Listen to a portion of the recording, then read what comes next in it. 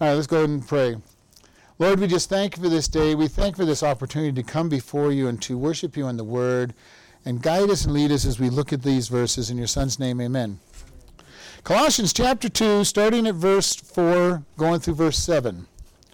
And this I say, lest any man should beguile you with enticing words, for though I be absent in the flesh, yet I am with you in spirit, joying and beholding your order and steadfastness of your faith in Christ. As you have therefore received Christ Jesus the Lord, so walk you in him, rooted and built up in him and established in the faith as you have been taught, abounding therein with thanksgiving. So Paul is talking to these people and he says, I say this lest any man should beguile you with enticing words. Now remember, we talked about this. When Paul would go into these cities, he would preach the gospel of grace, that they needed to know Jesus Christ. Jesus Christ died for their sins, and that was all it took, was you were saved by grace through faith, not of works, lest any man should boast. And then as soon as Paul would leave, and sometimes even before he would leave, other people would come into town and start teaching something else. Usually they waited for him to leave so that he wouldn't be able to directly go with them. And one of the things that they would often come in saying was, well, Paul's message was really good, but he left out some stuff. And this is the same message that we hear in our day and age. The grace message is really good, but you need to be doing this, that, or the other thing.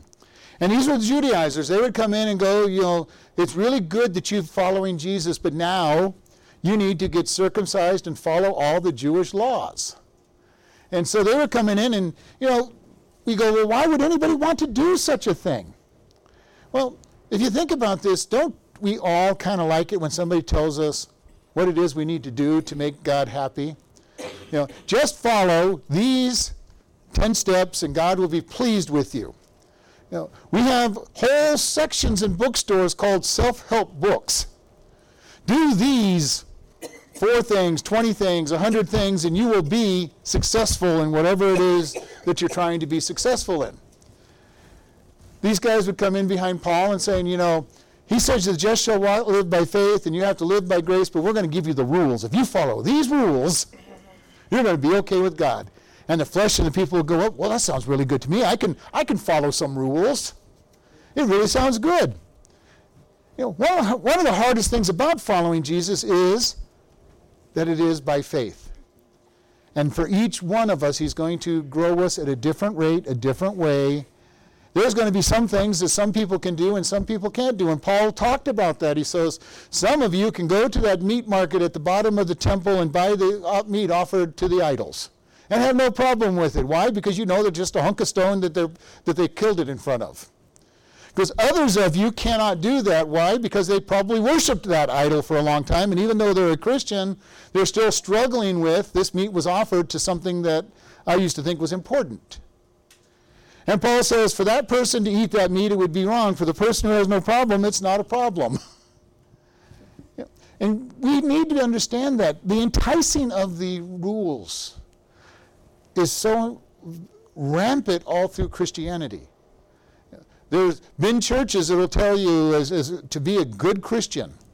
It's not so much now as it used to be, but there used to be these rules, women don't wear pants, don't put a lot of makeup on your face, don't go to the movies, don't play cards, don't ever drink, and they give you this long list of things.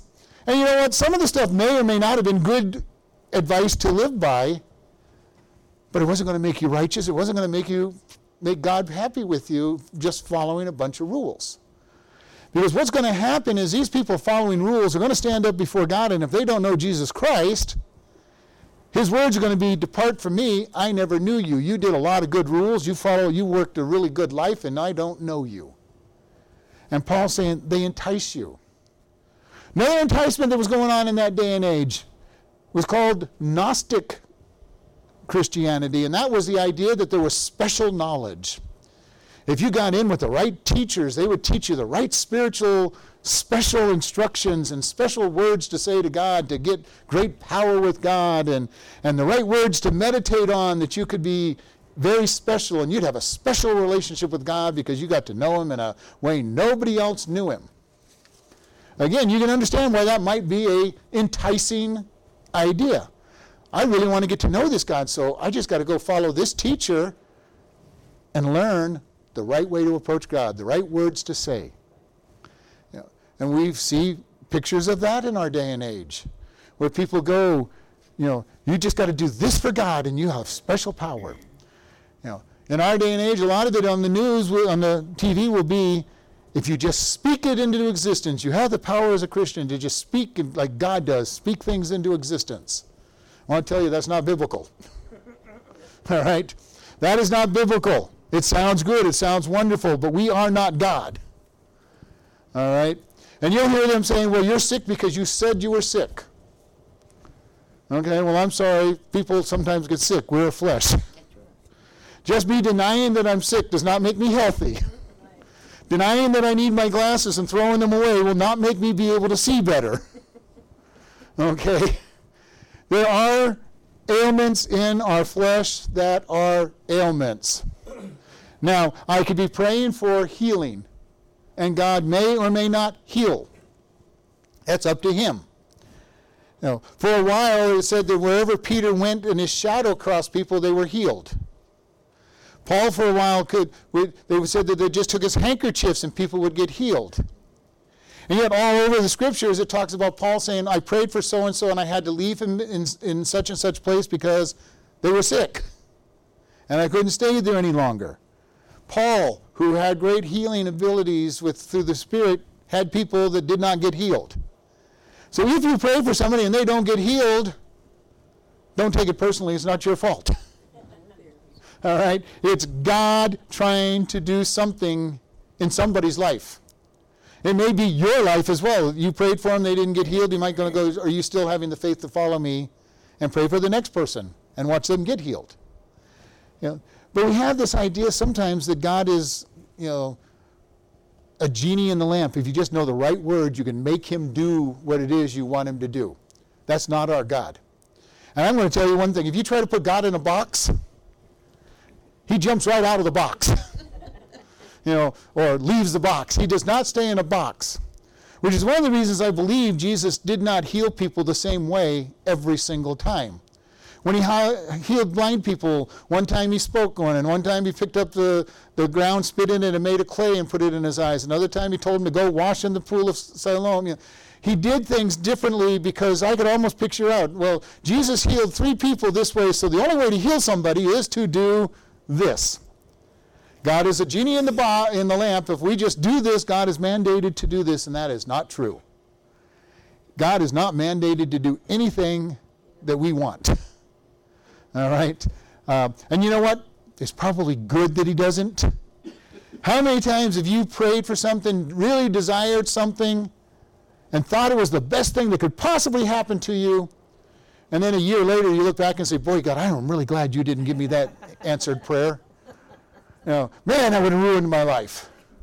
It would have made a mess out of everything. I am so glad that God sometimes answers no.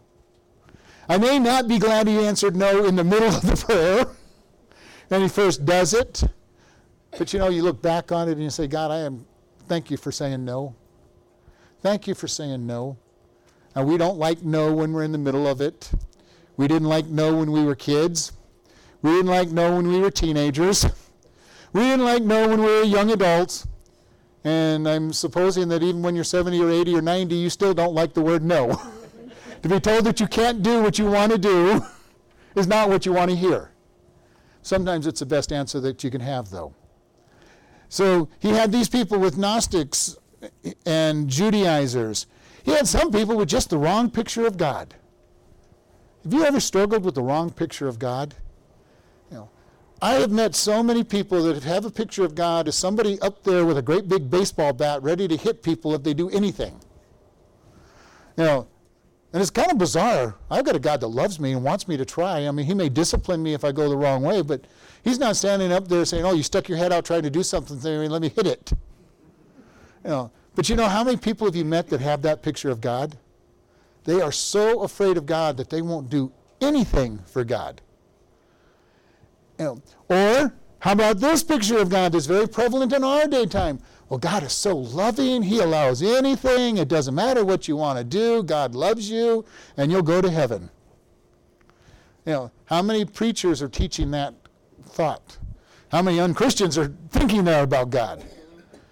In our day and age, well, we can do whatever we want. Homosexuality, adultery, fornication, they're all okay.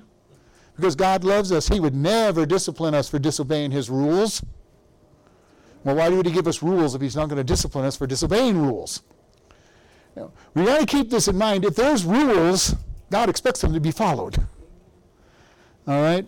And he has all kinds of rules that he gave us. The Jews have counted 613 commandments in the Old Testament. Now, I have never personally tried to count all of them. I will take their word for it. I'm not going to try to follow all 613 of the rules. But as God says, here's a rule to follow, I'm going to say, okay, God, I'm going to listen to you. Why did he give us rules? He expected them to be followed. But more of it, he gave us the rules to show us that we are sinners. Okay? Our rules. And the Ten Commandments, the Ten Commandments alone are enough to tell us we're sinners. Anybody who thinks they keep all the Ten Commandments is lying to themselves, which is already broken one of the Ten Commandments just by telling them that they keep all the commandments. And if you think about this, in case you ever think you've kept all the commandments, he gives you one last one at the very bottom: you shall not covet. You shall not want what somebody else has. And it's kind of hard in our day and age with the advertising agencies that we have, with billion-dollar enterprise, to tell us that we want something that we never knew that we needed. Because we didn't need it until they told us we needed it. And then once we find out we need it, we really want it. Because we can't live without that egg flipper that covers both sides of it, because it's so hard to flip an egg. I love that commercial because it's dumb. But it's a great example of something that we need supposedly to handle such an easy job. And how about the one where they boil the eggs by dumping them in a plastic container because it's so hard to peel the egg? It's so hard to peel a boiled egg that you've got to dump it in this plastic container and boil it. But this is the world we live in. The world is trying to give us this idea that you must have these things that you never knew that you needed. And we already have a bad enough problem with it without this industry, because your friend gets something, you go, man, I really, really need that. Why did they get it and I didn't get it? We need to be very careful about this. The wrong picture of God, either too harsh or too lax. God has standards, and he expects us to walk in them. He does expect us to walk, not because our walk in those things are going to make us acceptable to him, but it's much easier to walk in his rules. God says, do not be drunk. What are the consequences of being drunk for most people? Well, number one, if nothing else, they spent a lot of money. They spent a lot of money getting drunk. Probably made a fool of themselves while they were drunk. May have done damage on their way home to somebody or something, and just have done damage to their body in general. Now, is not being drunk going to get you to heaven? No. But, it saves a lot of harshness and problems that you might have to deal with. You shall not lie. And every one of us is tempted to lie. Did you do such and such? Well, if I tell the truth, they're going to be mad at me. If I don't, maybe they won't know that I did it. And then we lie. Now, if you lie too much, you get to the place where nobody believes you under anything. You also have a problem when you lie of trying to remember what you said. so that you don't get caught. How many people have ever got caught? You told a lie and then you forgot you told the lie and you told them the truth later on. Or you say another lie that contradicts the lie that you already told them. And they're going, hold it, you just said you said you did this, now you're saying you did this. Which one is it? Well, it was actually neither of them. And we laugh about this, but this is the problem. When we disobey God, there's consequence to disobeying God. Following him does not mean that he's going to say, oh, you're such a superstar, I'm going to reward you for following me. But his rules are to keep us out of trouble.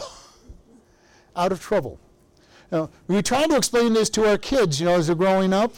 If you tell the truth, you're going to be in less trouble for telling the truth than if you lie to me.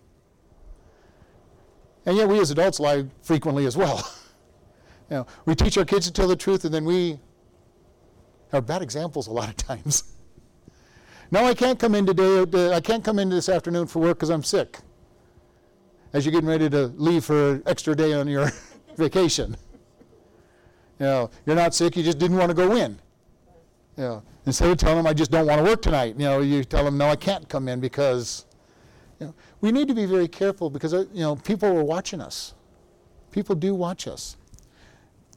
So these are just some of the ways that we can be beguiled and enticed. There's many more. And then Paul goes on to say, For though I be absent in the flesh, yet I am with you in spirit, joying and beholding your order and steadfastness of your faith in Christ. Paul was doing a good job of keeping tabs on his churches. He got reports. And, most of the reports he said, I'm getting with enjoyment. I love to hear and see what's going on with the people in this church. And he goes, your order, how you are standing, and your steadfastness, how you're established. One of the greatest things for a teacher, for a pastor, is to watch people grow. Because that's what lasts forever. To build a large number of people would be a wonderful thing. But I would rather have a small church of people growing in Christ than thousands of people with few of them growing in Christ. It is such a wonderful thing. And Paul's saying, I'm getting these reports, and I love getting the reports that I'm hearing from you. Now, he didn't so much like the reports he kept getting from Corinth. Every time he wrote Corinth, he had to be correcting them for lots of things. But these last couple letters, these are his letters that he wrote at the end of his career. He's waiting to be executed in Rome. And he's saying, I'm hearing good things about you. I'm hearing how God is using you and how you're growing in Christ. Be careful. Even though you're growing, be careful. And this is the warning that we always have to be careful of. Whenever we start going along good, God is blessing, everything seems to be going good, we let our guard down, and next thing we know, we're flat on our face, kind of wondering, how in the world did I get tripped up by that sin? Well, you let your guard down. Maybe you got stopped into the Word. I met this gentleman last night who used to go to College Park Baptist Church, and we got talking. I asked him where he was going to church, and he goes, well, I'm not going anywhere. I'm going, no, that's not a really good thing. Why? He goes, well, I've had this problem and that problem. I'm going, the time that you're having those problems is when you need to draw closer to the church, not further away. And he goes, I understand. I go, well, I'm encouraging you to go back to a church. And you can't go back to the College Park, go back to church. And even as I say that, church is not the end all of being righteous. But it's a whole lot easier to be righteous when you're in church with God's people than when you're not in church, not hanging out with God's people. Because if you're not in church, you're probably not reading the Word. And you're probably not praying. And if you're not doing any of these three things, you're getting further and further away from God and making more and more bad decisions. And not everybody, but I've seen it over and over. Somebody stops coming to church. Next thing you see them a year or two later, and they're in the middle of some sin, struggling. Coming to church is not going to keep you from all sins. Reading the Bible is not going to keep you from all sins. Praying is not going to keep you from all sins. Makes the decision to stay away from sin a lot easier. It really does. When you're with God, when you're fellowshipping with God and His people, Haven't you noticed that the decisions are so much easier to make godly decisions? You're getting impacted. You're hearing His Word. You're being changed, and you start just living more righteous. Why? Because you're hanging out with the right people. And God is one of those people that you're hanging out with when you're hanging out with His people. And He changes you. And this is what Paul's saying. I'm loving the reports I'm hearing about you. And I'm enjoying them. Even though I'm not with you, I'm praying for you. I'm wanting to see you grow. Verse 6 says, and as you therefore received Christ Jesus, the Lord, so walk you in them. How do we receive Christ Jesus? By faith. We come to Him and we say, God, I am a sinner. I deserve punishment. I accept your sacrifice. Come in and dwell. And He does. And then we walk. We walk with Him. What is a walk? Our direction, our actions. He changes us, but you have to actually take some steps. You say, God, I'm waiting for you to tell me what to do. I'm going to stand here until you tell me and make me go where I'm supposed to go. You're going to be standing there an awful long time. You are not a robot that God is going to take control of and say, okay, you got to take 5 steps this way, and then you're going to turn to the right and take 20 steps, and we're going to go to the left. That is not the way He works with us. We start taking steps with Him. Now, if you start going the wrong way with God, you're going to start getting that little conscience prick saying, nope, this isn't the right way. Don't do this. If you start walking with Him and He says, okay, this is what you're going to do. Every once in a while, you might even hear Him say, do this. Talk to this person. There's times when I'm driving down the road and all of a sudden I go, I got to turn around because that person needs something. And it's not just compassion, it's just I'm ready to go. You all know, I've told you, I'm very much a go. And all of a sudden I'm going up, I got to go back. Should have listened to you, God, when you said stop, but I didn't. I got to turn around and go back. We need to be looking and walking. God dwells in us. He will guide us. He will lead us. He will tell us which way to go. We're told that He speaks in a still, small voice. And sometimes we just get so busy that we don't listen to that still, small voice. Many times I've come an hour later, I'm going, oh, I should have done this. A little late by the time I come to the conclusion. I'm really slow sometimes. Most of us are. Because we get so busy, we don't listen. And sometimes we just need to slow down and be, God, where do you want me to be? What do you want me to do? How do you want me to present this? How do you want me to say things? When God puts you in a position where you're able to share with somebody. Be very careful that you don't get your gospel message so scripted that it's not God speaking, it's just you passing out a script. We want to be very careful of that. How many of you have ever been in a restaurant where the waitress or waiter is brand new? And not just incompetent, but every word that they have is following the script. There's no personality at all. It is just, this is what I was told to say, I'm going to say it. And I remember when I first started waiting tables, it was every single table heard the same exact words from me because I had a script to follow, and I followed it. Okay? Now, over time, I started putting some personality in it. A script is a good place to start. Learn how to give the gospel message. We did that with the Truth Project. I've done it with, The Way of the Master had a very good script. And the fun thing about their script is the people followed the script without even knowing what the script was. Really, really amazing. You knew they were going to answer one of two ways and everything, and it was really good. First time I've ever had a script where people followed the script. And they didn't know the script.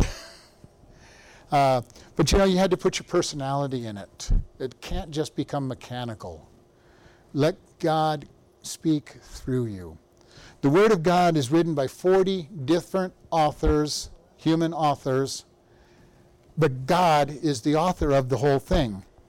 Each one of them have a personality that comes through the writing, but it is God's words that are written down.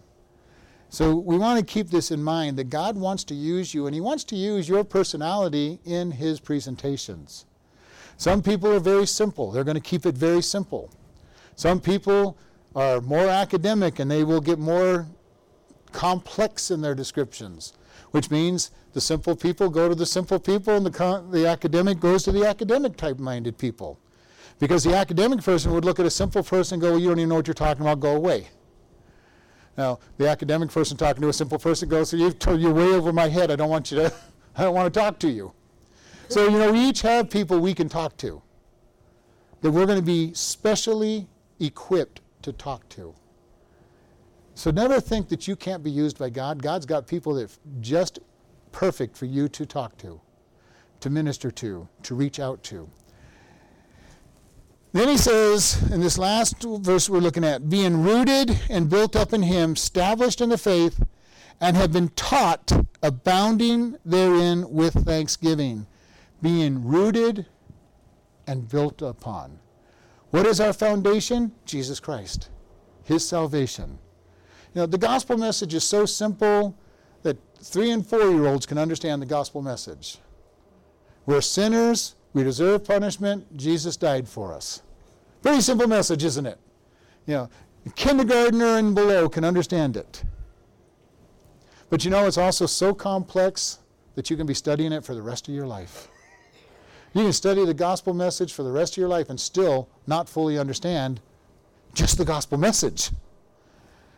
Just the gospel message can be so complex. And then start talking about, how do I live godly? He says, you're rooted in Christ. And then you have your knowledge built upon. How do you do that? By being taught. Now, I've heard lots of people tell me, and when I'm witnessing, well, I don't go to church because I don't need to go to church. Well, God tells us to forsake not the assembling of ourselves together, and so much more as we see the day approaching. Why? Because there's only a limit that you can teach yourself. I'm going to tell you right now, there's only a limit. For some people, it's greater than others. But I've already told you, I listen to pastors all the time. Why do I listen to pastors all the time? Because I want other perspectives brought into my mind. I want to see how they're presenting material. And I want to be taught. There's times when I just want to be taught. And I know how to study the Word of God.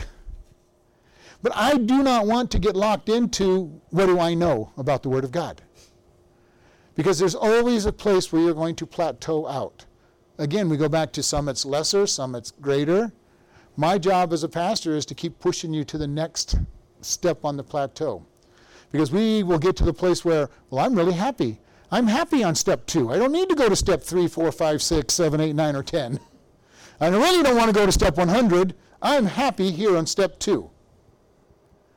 Our job is to learn to grow. Be challenged. I can't tell you how many people I have met that have been in churches all their lives that know practically nothing about the Word of God. Because all they want to know is real simple stuff, and their pastors probably just taught them simple stuff. And they're happy. They're happy sucking on their bottle of milk at 60 years old, wondering why they're not teachers, wondering why they can't stand up for themselves and with God, because they're, give me my milk. And for many of them, they don't even want milk. They want watered down milk. Give me my water. Give me mostly water with just an eyedropper of milk in it, and I'll be happy. Peter said that, at a time when you should be teaching meat, you're still on milk. And we've talked about this. So many Christians are little infants, not even crawling infants. They're just laying there after years. And in the physical world, if you had a child at 60 years old who was just laying on the floor, not crawling, not walking, number one, you'd be probably taken to jail for child abuse, but you'd know that you have a problem. And yet there are many Christians who are living a life where they're just that infant laying around unless they're picked up and moved. Hand-fed a bottle. And that means that somebody had to call them and invite them to church even just to get them to come to church a lot of times. We need to look to grow. Look to be taught. Now we can teach ourselves a lot in the Word of God, But everybody knows that it's a lot easier when somebody can help you understand what you're reading. Then, once you start understanding it, then you can start feeding yourself a lot more. But you never get to the place where you don't need the body of Christ. Because when you go through hardships and trials, you need people that can say, we love you, we're going to accept you for who you are. Because the world is not going to make life easy for you if you're trying to follow God. Now, if you want to try to follow God on your own without a church, you will fail. You may last for a while, but you will fail. I have seen it over and over again. People pull away from the church and they stop worshiping God at some point. Some last longer than others. Some people will say, well, I'm listening to my pastors on the radio. Well, that's all good, but how are any of them really helping you when you're really hurting? I had one pastor on the radio, he said, I had a guy that told me that he wasn't coming to church because he didn't need a pastor, and then he came for me help, and he said, well, go to your people that you've been listening to. And that's a little harsh, but I understand what the pastor was saying. How many times do you probably don't even understand, even in a church our size, do we get people who have never come to this church looking for all kinds of different help? Physical, spiritual, all kinds of different help. And it's like, well, why do you need us now? I've tried to be nice to them, but my mind is, why are you needing us now? We have not been a church for you. You haven't needed a church, but now that you have some need, you need the church all of a sudden. And I understand that, and I want to help them and try to draw them in. But our goal should be, we need one another. Every single person in this room needs everybody else in this room. If nothing else, just to know that there are other people following God. Elijah goes up to God and says, I'm the only one following you, God. Everybody else is following Baal. And God says, no, I got 5,000. Go back and do what I told you to do. Quit having a pity party. And I want to tell you right now, God always has a remnant of people. Always. When you feel alone, get yourself back in church. If you're feeling alone, get into church more often, whatever it might be. We only meet here 5 times a week. You've got plenty of times to come and meet people that are following God. I had one person told me that she's too busy to come to church. I'm going, you're busy Sunday morning, Sunday night, Tuesday night, Wednesday night, and Thursday night. Well, no. I go, well, you have time to come to church. We need one another. We need the body. We need the body of Christ. If you were to take and cut your finger off your hand, the finger is not going to survive. Your hand would be deformed, your hand would probably get infected, and your finger would die. Would die. If you cut yourself off from God's body, you will die. You will not be fed, you will not get the Spirit. And Paul is saying, be taught and abound with thanksgiving. Being thankful is probably the greatest thing that you can have because God is in charge. In Thessalonians, we're told, in everything give thanks, for this is the will of Christ Jesus in you. Be thankful. Why? Because God's in charge. I love the fact that God's in charge. It can make me very thankful because I know that whatever happens to me, God's going to work it for good, and that it didn't happen by accident. Try being in evolution and being excited about life. Anything that happened to you just randomly happened to you. There's no plan in it whatsoever. There's no forethought in it whatsoever. You just had a whole random string of good things, or what's really bad, you had a whole random string of bad things. With no control anywhere up there, you're going to live a pretty miserable life overall. I love that God is in charge. I love that there is a God. I love that He comes and indwells us, and that He has a plan. And that gives me the opportunity to be thankful. Even when I don't understand His plan, I can be thankful. I may go, and I've told you, sometimes my prayer is, God, I just don't understand what's going on, but I know that you're going to work it for good, and I know that you've got a plan. And I say, okay, God, help me be thankful. Help me stay focused on you. Very important for us to look at this, being thankful. As Christians, we should be very thankful for what goes on in our life. Because usually when you look back, you go, oh, that seemed really bad when it was happening, but look, it made me stronger, or it made this happen to me, or this happen to me. God has a plan. And you know what? When you get to heaven, you're not going to even think about anything that was bad on this earth anyway. You're going to get your rewards. You're going to be seeing Jesus, and you're going to see the Father, and everything will be fine. Everything that you went through on this world is going to be nothing, and you'll have your rewards from everything that you did on this world, and you'll be happy for eternity in a place that you're not going to lose any of your rewards. All right, we're going to close in prayer and sing some songs.